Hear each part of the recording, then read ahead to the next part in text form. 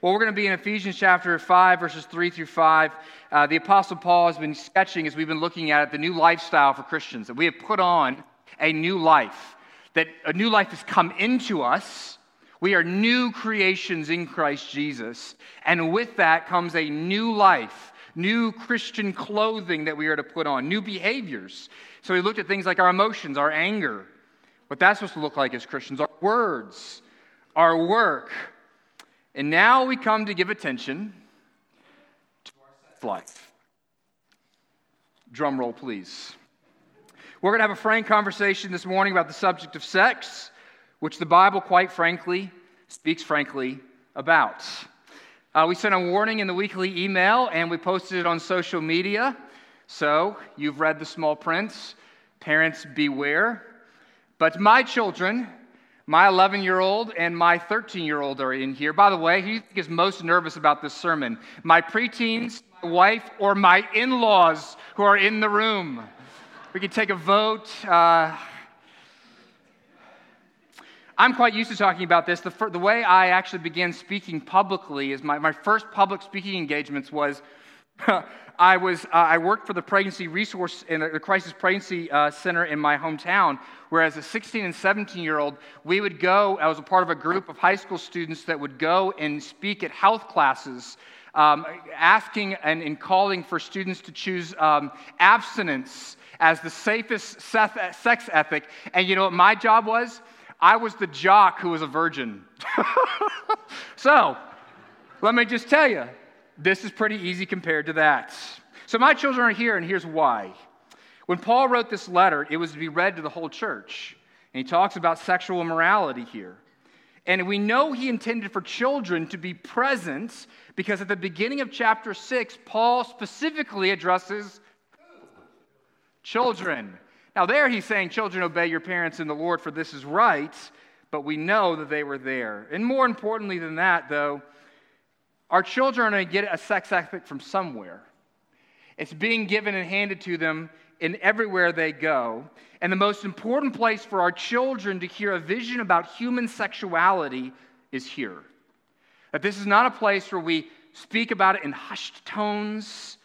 And if we don't speak about it, if we don't look at it with shameful glances, then we can actually speak about this in a positive way, in a way that is good and life-giving for our kids. And so we need our children to think rightly about sexuality and to get it right, because our culture speaks about it as if it's absolutely and utterly fluid. And yet God is not fluid, and his lordship is objective.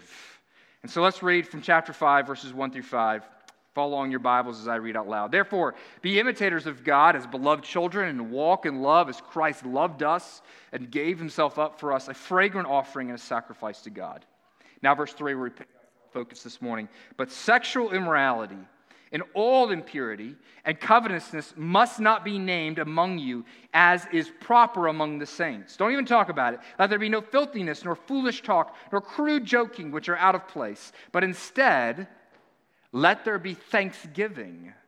For you may be sure of this, that everyone who is sexually immoral or impure or who is covetous, that is an idolater, has no inheritance in the kingdom of Christ and God.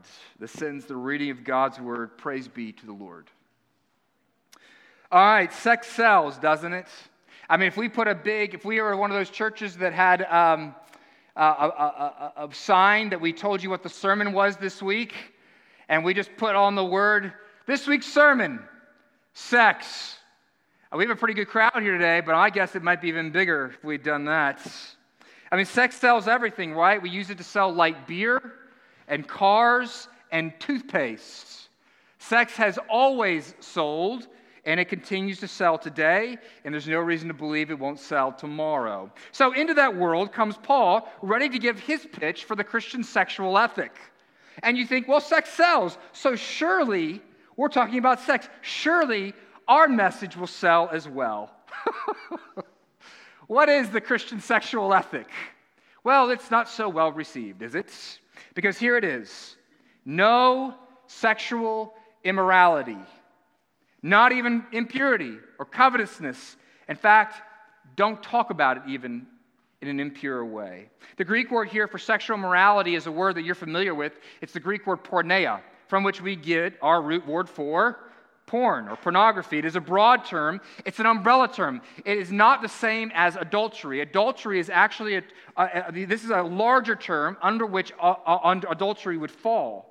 But this is a term for any sexual activity outside of a marriage between a man and a woman. The biblical sex ethic is clear over the course and scope of the whole of Scripture. Believe me, there was a day when I looked for the loopholes. I have not found any. The clear Christian teaching on the biblical sex ethic has remained consistent for the whole of Scripture and for the last 2,000 years, and it is this, that sex is reserved for the marriage between one man and one woman, period, full stop. That means, outside of that we are to abstain from all sexual expressions outside the confines of one man and one woman. This includes, but is not limited to, ready to write these down? Any sex outside of marriage, pornography and lustful fantasies, bestiality, polygamy, adultery, orgies, rape, pedophilia, unrepentant homosexuality, incest, prostitution, cross-dressing, that's in the Bible too, seduction, unrepentant transgenderism and the genital mutilation that comes with it, and sex abuse. I could go on, but I've given the parents enough vocabulary words to explain to their kids for one day. This ethic applies to those of you who are in high school and in a dating relationship. This ethic applies to 50, 60-year-old single men and women with heterosexual desires. You are to submit those desires to the lordship of Jesus Christ, and until he gives you the opportunity to live into those desires in the context of marriage, you're to abstain from them. The same applies to somebody who lives with same-sex attraction. Until God gives you the desire and the ability and the opportunity to enter into a marital relationship that he would endorse with someone of the opposite sex, then the call in your life is to live with abstinence. And it is a hard and holy and high calling. Now, how does that strike your fancy? How well does that sex ethic sell today? Well, not so well, does it? The Christian sexual ethic is at best strange to the world around us. Most often it's actually seen as ridiculous, irrational, or even impossible. And at worst, it is actually considered repressive, abusive, and downright unhealthy by the world around us. And it may actually seem that way to you as well. Monogamy? Are you kidding? But the reality is that this is not a new phenomenon, the Christian sexual ethic being a difficult pill to swallow for the world around us or for Christians themselves. The Christian sexual ethic has always been strange. This is being stated in the midst of the Greco-Roman world. They also thought this idea was ridiculous. Many of the early Christians were coming out of pagan religions where not only was sexual immorality completely condoned, it was actually a part of their worship to pagan gods. That's why it was called temple prostitution. In fact, in Latin, there were 25 different words simply for prostitute. Meanwhile, in Latin, there is not a singular term to refer to an adult male virgin because it was inconceivable to them. 25 words for prostitute, 0 words for someone over the age of 18 who is a virgin. It was essentially unheard of and inconceivable to call men, in particular, to chastity. But the two ways that the early church most distinguished itself as different from the world around us and as holy was 2 things. 1, its care for the lowly and the poor, and 2, its sexual ethic and practices. One church historian actually observed this. He said the early Christians were promiscuous with their money, but guarded with their bodies, which is quite the opposite of us. One historian named Kyle Harper, in a fabulous book entitled Shame to Sin, where he posits that the early church, as it grew and became a dominant worldview in the first 3 centuries, set off the most significant and most radical sexual revolution in the history of mankind. The 1960s had nothing in comparison to it, because they flipped the view of chastity and of sexuality upside down. And suddenly women were treated correctly. Pedophilia was not condoned anymore, but was actually crushed, and you could not be a member of the church and carry out such activities. And so therefore there was more safety and dignity given to those in marriage and otherwise in their life. The Christian sexual ethic has always been a head-scratcher for the world around us, but it's always been an element that sets us apart from the world. But also, stunningly, it can be one of the most attractive elements to Christianity if we are willing to unabashedly and without blushing present the biblical vision for sexuality that extends beyond merely a no touchy, and that proclaims that the fences around it is not because God thinks sex is something that we are to avoid, but because God has imbued sex with immense power and wonder and purpose. The Christian sexual ethic exists not arbitrarily, but as God's gift to you. Let me seek to sell you. I'm going to try to sell you on the Christian sex ethic by call you to submit your life to it by pointing to three important things the Christian sex ethic does this morning. First, the Christian sex ethic discourages degrading the gift that God has given to us in sex. It is interesting that Paul says that we must not engage in sexuality, immorality. But he also says, not only that, but we must not joke about it. We must not joke about sexually immoral things, nor are we to speak about sex in a crude or profane way. And the point he is making is not that we shouldn't ever talk about sex. He'd be violating it in this very moment. But the point is that what he wants here is that you're not going to speak about it in a crude and profane way because it is something that we are not to treat lightly. And don't laugh about it when the world runs the gift of sex through the mud. That's not funny. It is destroying something that God says is a gift for you, and we are treating it as a curse. Avoid sexual immorality and do not even joke about it, because sexual immorality is no joking matter, because it has destroyed life after life after life, and it is a destruction of a gift that God has given to us. Paul addresses the way the world views sex in much more detail in 1 Corinthians 6 and 7. One of the verses is this, in verse 13, he says this: food is meant for the stomach, and the stomach for food. In other words, our passions, we have an appetite. And God will destroy both one and the other. But the body is not meant for sexual immorality, but for the Lord, and the Lord for the body. The world treats, what he's saying here, the world treats sexual activity as merely an appetite. It's something we need to do, like eating and drinking. It's on Maslow's hierarchy of needs, so you better do it. And if you don't take part in it, it is unhealthy for you. Now, today it sounds like this. Of course people sleep together outside of marriage. It is natural, and we should be free to do what feels natural to us. But you know what this view assumes? This view assumes that we are merely a conglomeration of animalistic appetites. And we have said something incredibly insulting, even despairing, about the human state. Because we are more than animals. An animal is enslaved to his instincts and his desires. You see, and they don't have some sort of deeper connection going on when they mate. You see, a male and female lion in mating season, neither lion is thinking about the other when they mate. I wonder if he is as committed to this relationship as I am. Because a lion is just doing what is natural, which is a part of their appetite. It is raw appetite. But sexual expression to the world is supposed to be nothing more than that. It's just the natural appetite.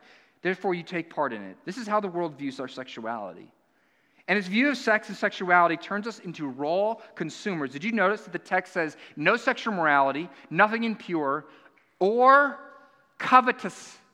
It is connecting it to the 10th commandment on covetousness. Paul connects sexual sin to coveting. Sexual sin is viewing and treating another person, another human person made in God's image, as something merely to be consumed.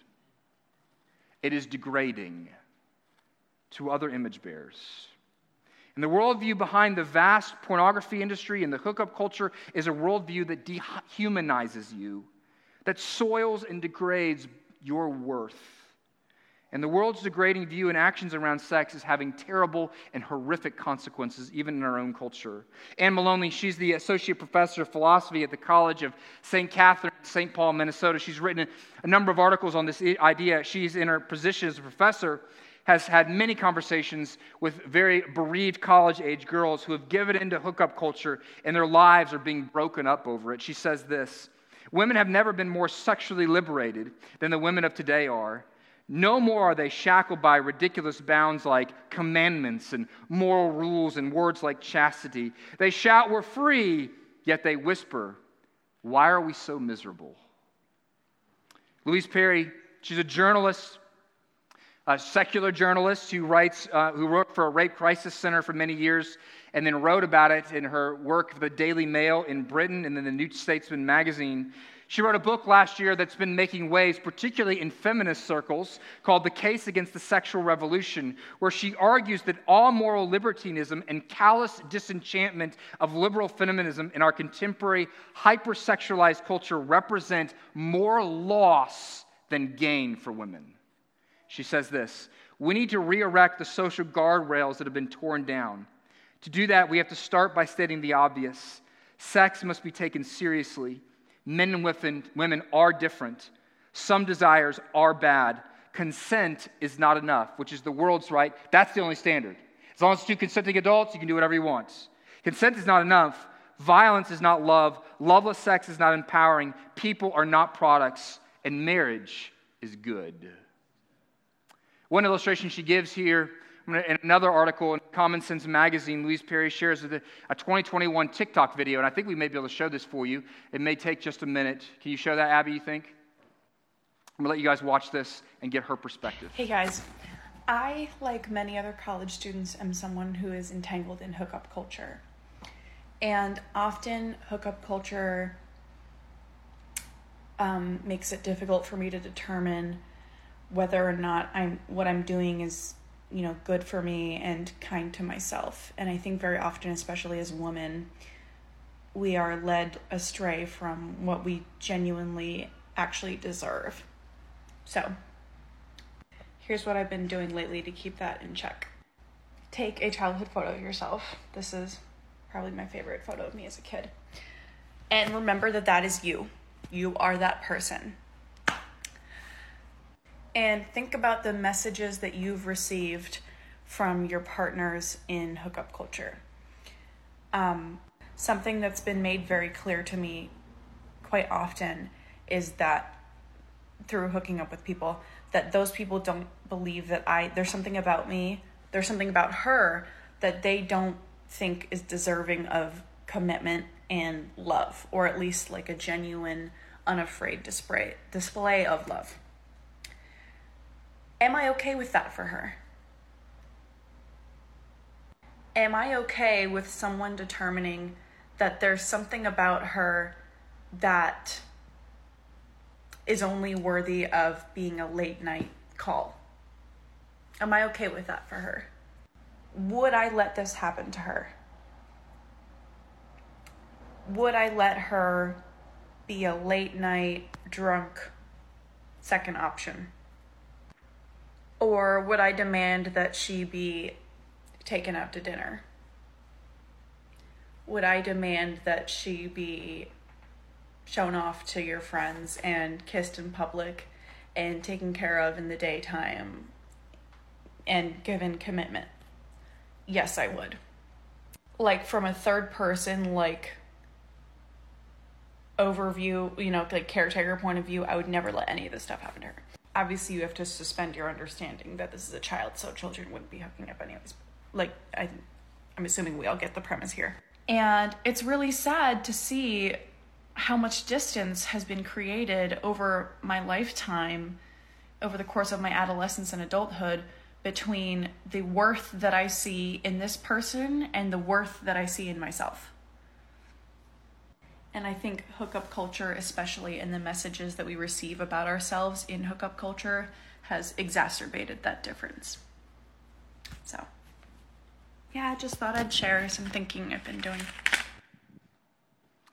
That video went viral last year on TikTok. Did you hear what she said? Did you hear some of the key words? She's deserving of commitment, like maybe marriage. I wouldn't let this act, what I've taken part of has degraded me, degraded her worth or how I feel about myself.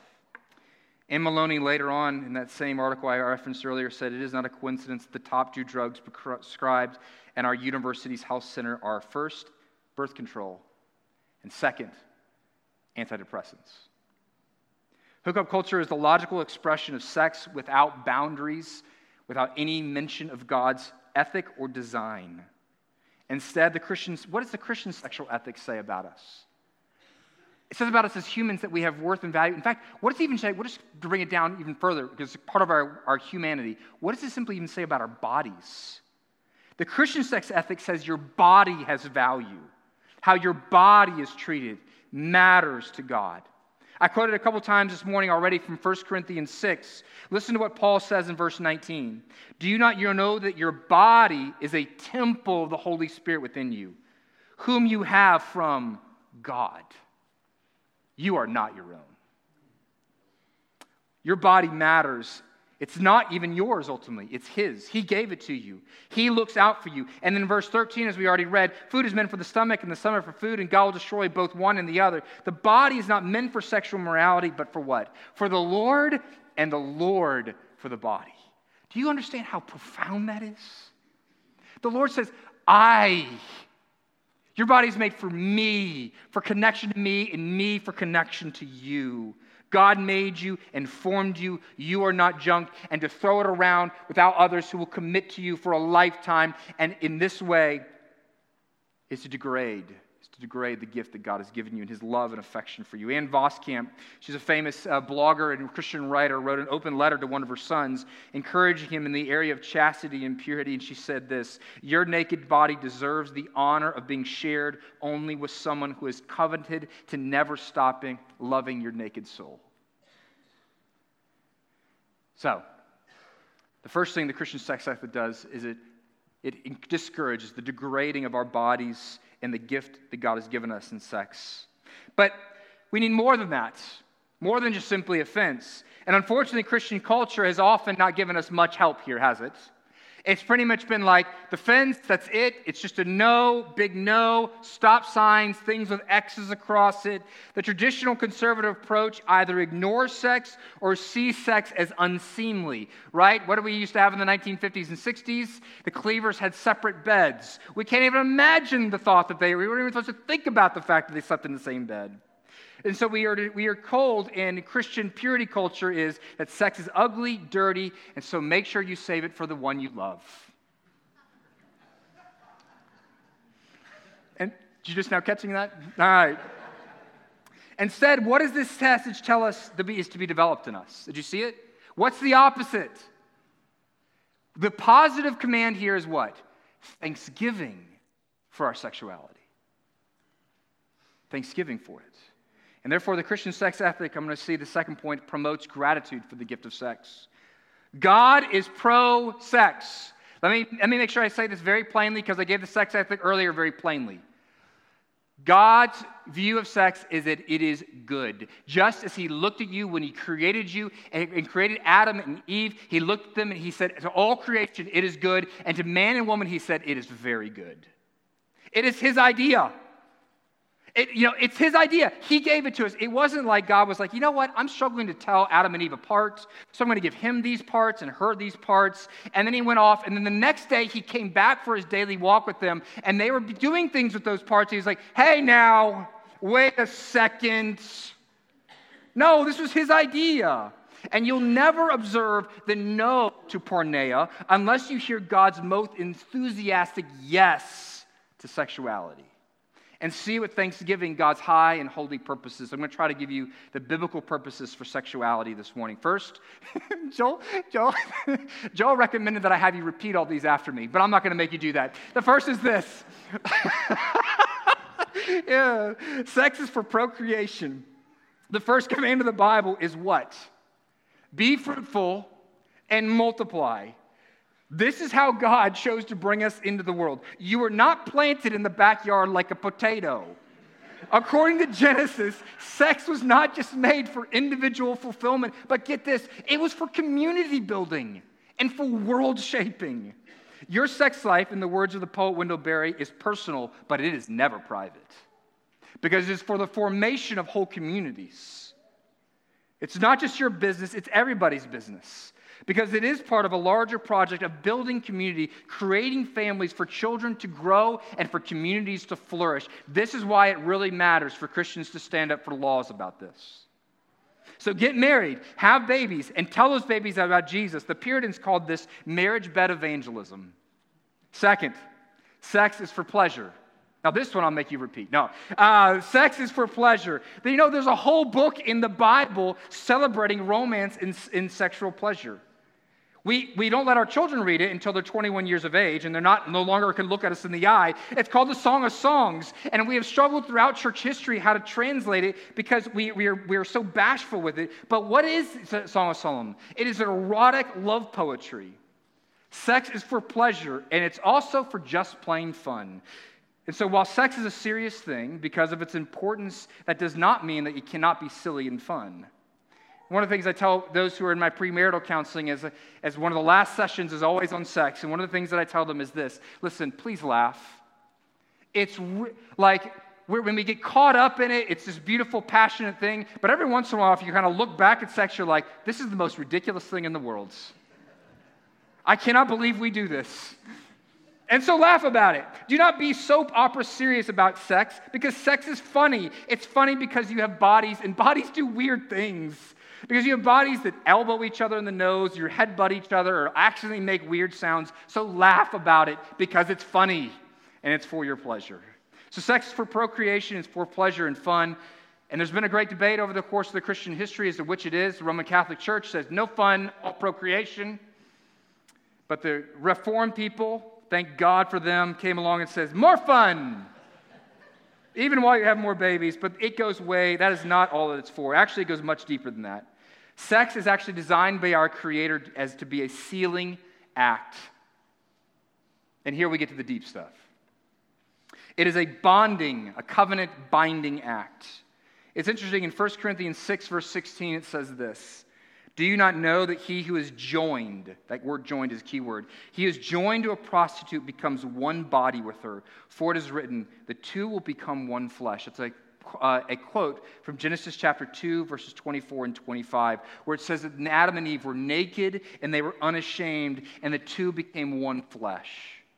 You read that and you think maybe he's just talking about physical union, but that can't be what he's saying. Otherwise, he would say, don't you know that when you have physical union, you have physical union? He's clearly talking about something more that the physical union does. Paul is saying that when you have physical union, a much deeper union is being both represented and actually actively taking place. You see, sex is God's way that He has given us for one person to say to another, I belong to you completely and exclusively, and I will belong to you only and in every aspect of my life, socially, legally, economically, spiritually, and emotionally, I am yours. When the Bible talks about sexual union, about joining two people together, the word there for joining is the Greek word that means to bond, to cement, to glue. That is what sex is at a deeper level. It is a sealing and cementing act. So we call it the consummation of marriage. It is meant to bond two people. It unites not just bodies, but souls and whole lives together. This is why one of the best modern pictures or illustrations of sex is superglue. Superglue unites, and it unites with extraordinary strength, and might I say, rapidity. So as with superglue, be careful where you use it. I walked into my daughter's closet, my 6-year-old daughter's closet yesterday, and she had taken an entire bottle of glue and poured it all over her closet. Guess what? Ain't coming out. Unless I rip something out. So as with superglue, be careful where you use it, because once you have bonded things together with superglue, to tear those objects apart is going to be ugly, difficult, and once you use that superglue, if you tear those objects apart, guess what happens? It'll take a piece of you with it. Perhaps you can begin to see why there's prohibitions around sex, not to keep you from joy, but to help you actually experience joy. It is not because God is a cosmic killjoy or a sex tease, giving us sex but then saying, no touchy. It is but the prohibitions are there to protect the purpose of sex and to protect your joy in this world. He made you and he wrote the owner's manual. He gave us sexuality to be enjoyed, but only in a particular context in which it is safe to use where you won't blow yourself up. In marriage, it's a wonderful thing. It's a covenant cement. And so over years and years, you keep pouring that covenant cement in there. And guess what happens? That bond keeps deepening over time. Some objections, though. Some of you are objecting, well, what if listen, I'm not talking about hookup culture. Andrew, I'm committed to this girl. I've been with her for 3 years. What if I love this person? I just want to express that love. Doesn't that mean I don't have to marry them? But we want to express ourselves in this way. Well, think about that. What are you saying? You're saying, I want to take my clothes off with you, but I'm not willing to commit my life to you. It's aberrant. You're saying, I'm willing to be physically vulnerable with you, but I'm not willing, or I don't see the worth in you to make myself financially vulnerable or maritally vulnerable. Sex is your body saying, and you can't help it. It's going to say it. It's what it's designed to say. Sex is your body saying, I want to be completely committed to you in every area. And so if your body wants to say that, then get committed in every area first. Another objection. But I don't intend for sex to be that serious. I mean, we're just having some fun here. We're not intending for our bodies to be quote unquote saying what you're saying it's saying. But you see, the reality of the act, even if gone unnoticed or unacknowledged, the reality of the act still remains. It's speaking whether you want it or not, which might I say with this, for you married people, that's why you're thinking about this, you're like, this is even for married people a little bit too deep, isn't it? I mean, we have sex, we just have sex. No, what I'm saying is, well, the great thing is the cement is being poured. You don't have to sit there and go, Lord, we thank you for this holy consummating act that we're about to partake in. No, it happens on its own. It is designed to do it. But for those of you that are not married, that cement should not be there. Let me show you where this is inherently how we view sex. And one illustration might be in a terrible movie called Vanilla Sky. It's Tom Cruise's worst movie by far. But Cruise has a relationship with this beautiful blonde, and she can't handle the breakup, and so in the course of the movie, she stalks him. And when she finally confronts Cruise, she says this, don't you know that when you sleep with someone, your body makes a promise whether your words do or not? That's what I'm saying at the point. Or maybe this will come home a little bit more closely for some of you, have you experienced this in your life. This is why for some of you, your breakups are so devastating. Because if you have had sex with someone in one form or another, the glue worked. It bound you, whether you intended to or not. You didn't intend for it to work so well, but it did. And after such breakups, how do people talk about or describe the experience of the breakup? It ripped my heart out. A part of me went with them because it did. And this has consequences, not just for those past relationships, but for your present and your future relationships. You see what happens if you have multiple sexual partners and you're moving from person to person. If you take glue and you connect it to something and then you rip it off and you connect it to something else, what happens to that glue over time? Your bonding apparatus loses its inherent power. And what you find is that when you actually do want to connect and commit to somebody for a lifetime, you find you're going, wait, this person is so much better to me and so much kinder, and our depth of our connection everywhere else is so much deeper, but this does not feel as deep. Why? It's because we have been stripping it of its power. Sex is grade A soul superglue, so be careful where you stick it. It's going to do its work. But might I add this. For those of you, really quickly, we're going to get to some good news in a second. For those of you that are despairing about what I just said, the covenant has healing power.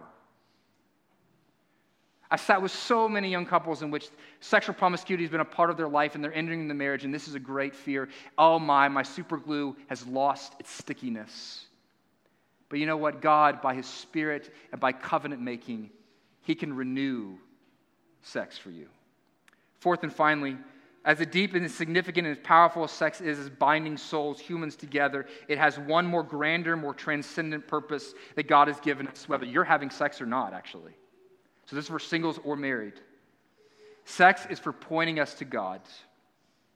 See, perhaps the greatest endorsement of sex in the Bible is the fact that God uses marriage and marital sex as a metaphor for his relationship with his people.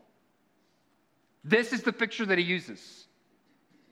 Now, you might go, ew, don't run God through that. That's actually showing how much we've degraded sexuality. God says this is a picture of the intimacy that you're supposed to have with me. Ephesians 5, which we're going to look at for 8 weeks later on this semester, says this, that behold, I tell you a great mystery, that marriage speaks of Christ's love for the church. Think about that means the most blissful sex and delightful connection, and also the most agonizing, cold shower-inducing, unfulfilled longing. Both of them is but an echo or a shadow of our longing for intimacy with God. That's what it points to. That we long for this. He's given us this desire in our hearts and our souls to be connected in intimacy with someone. And ultimately, that desire, whether you have some part of it scratched in this world or not, that desire is pointing to your longing for God. Humans are the only animal in the world that make love face to face. And the greatest longing of the human soul is to experience the love of God face to face. To look at him coram deo.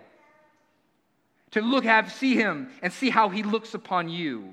And the intimacy of sex and the belonging for that experience points us to what we were really made for, intimacy and deep soul connection with the God who made us.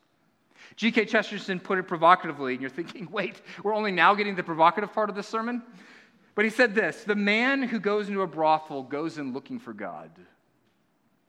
Sex is what they believe they want, but really what they're looking for is the intimacy and the fulfillment of a deep and soul hunger that they have.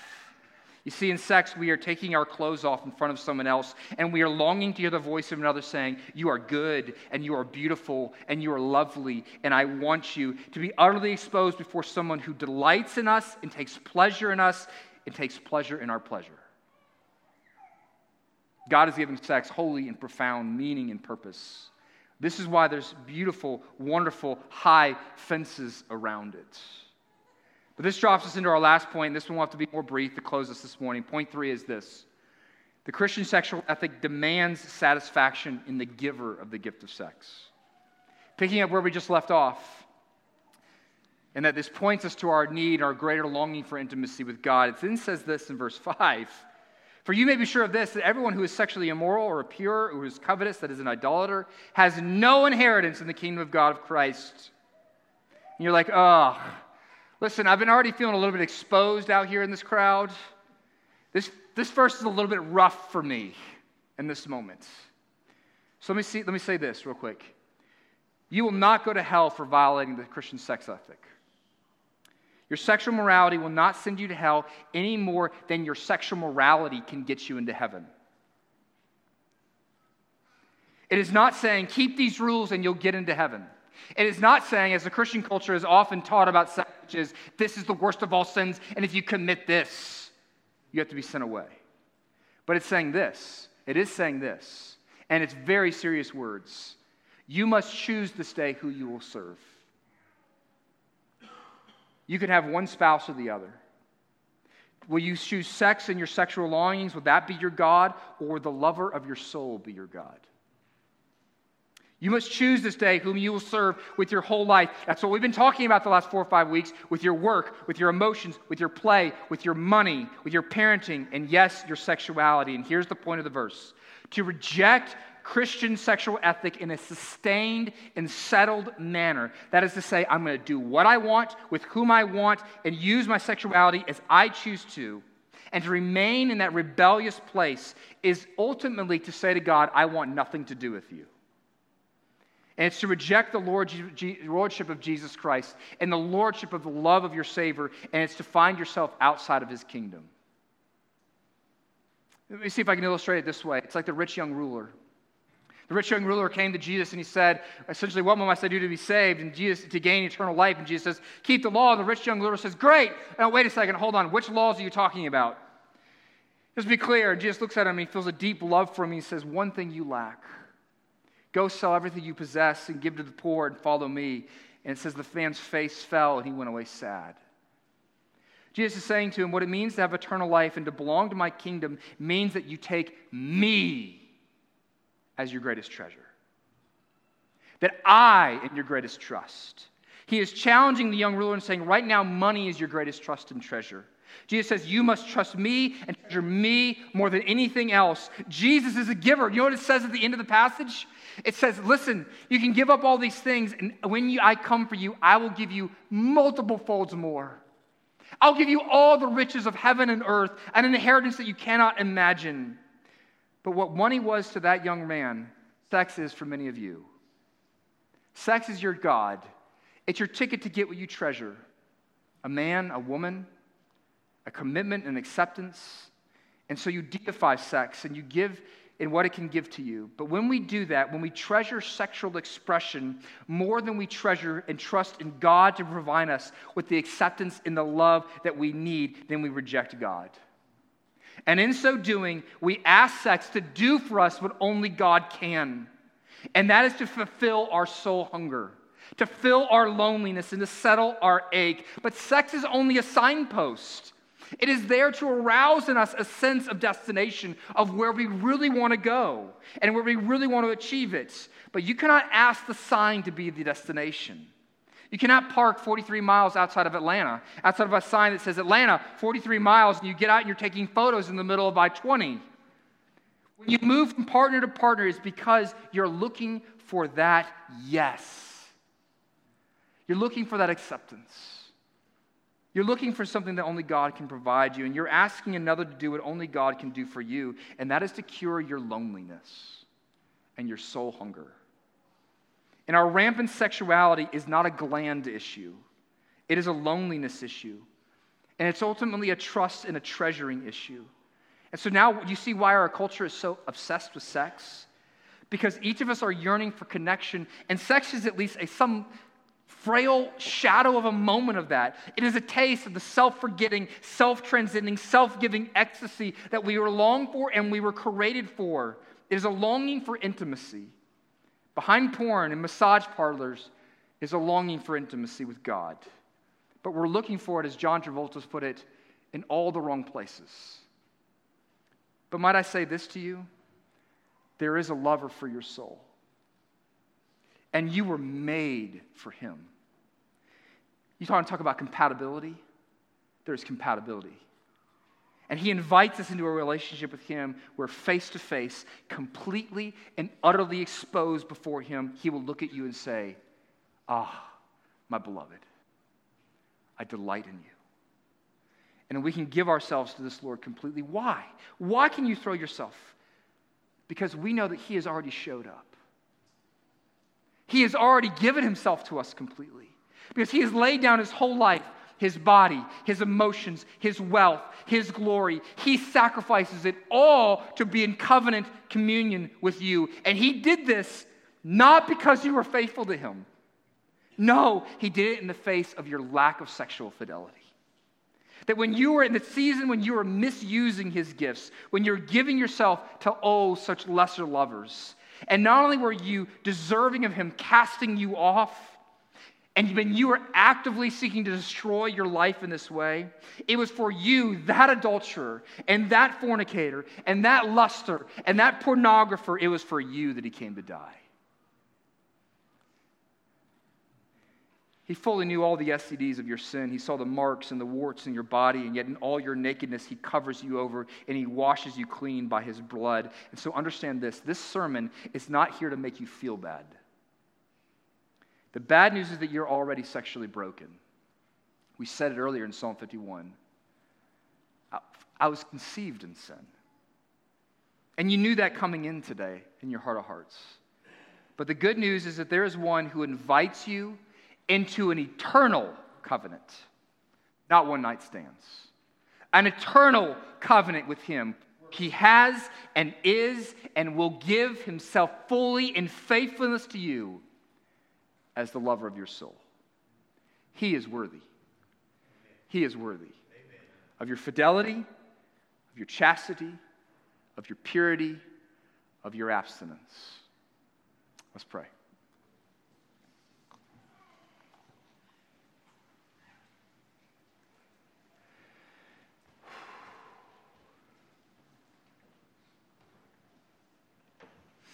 Heavenly Father, there is, when we talk about this, there is a deep soul shame that is there. Even talking about it, we feel naked. We have to check to make sure we have clothes on. And Lord, you said Adam and Eve were stood there before one another and before you naked and unashamed. And so, Lord, there are those in this room that they need to go home, and that's how they need to present their heart to you. And they need to open themselves up to you again and say, Lord, there is some deep and sorrowful ways in which I have been unfaithful to you. But Lord, more deeply, they need to hear your voice and your word over them. I think of that girl in the video speaking actually about her own little child, herself, and yet how much more God speaks to us as his little children, then more so as his bride, and whispers over us his songs of love and affection. So Lord, would you wash us, make us clean, cleanse us in the blood and the water, and convince us that you are the true one who is worth giving our life to, our all, our covenant commitment to, from this time and forevermore. We pray this in Jesus' name. Amen.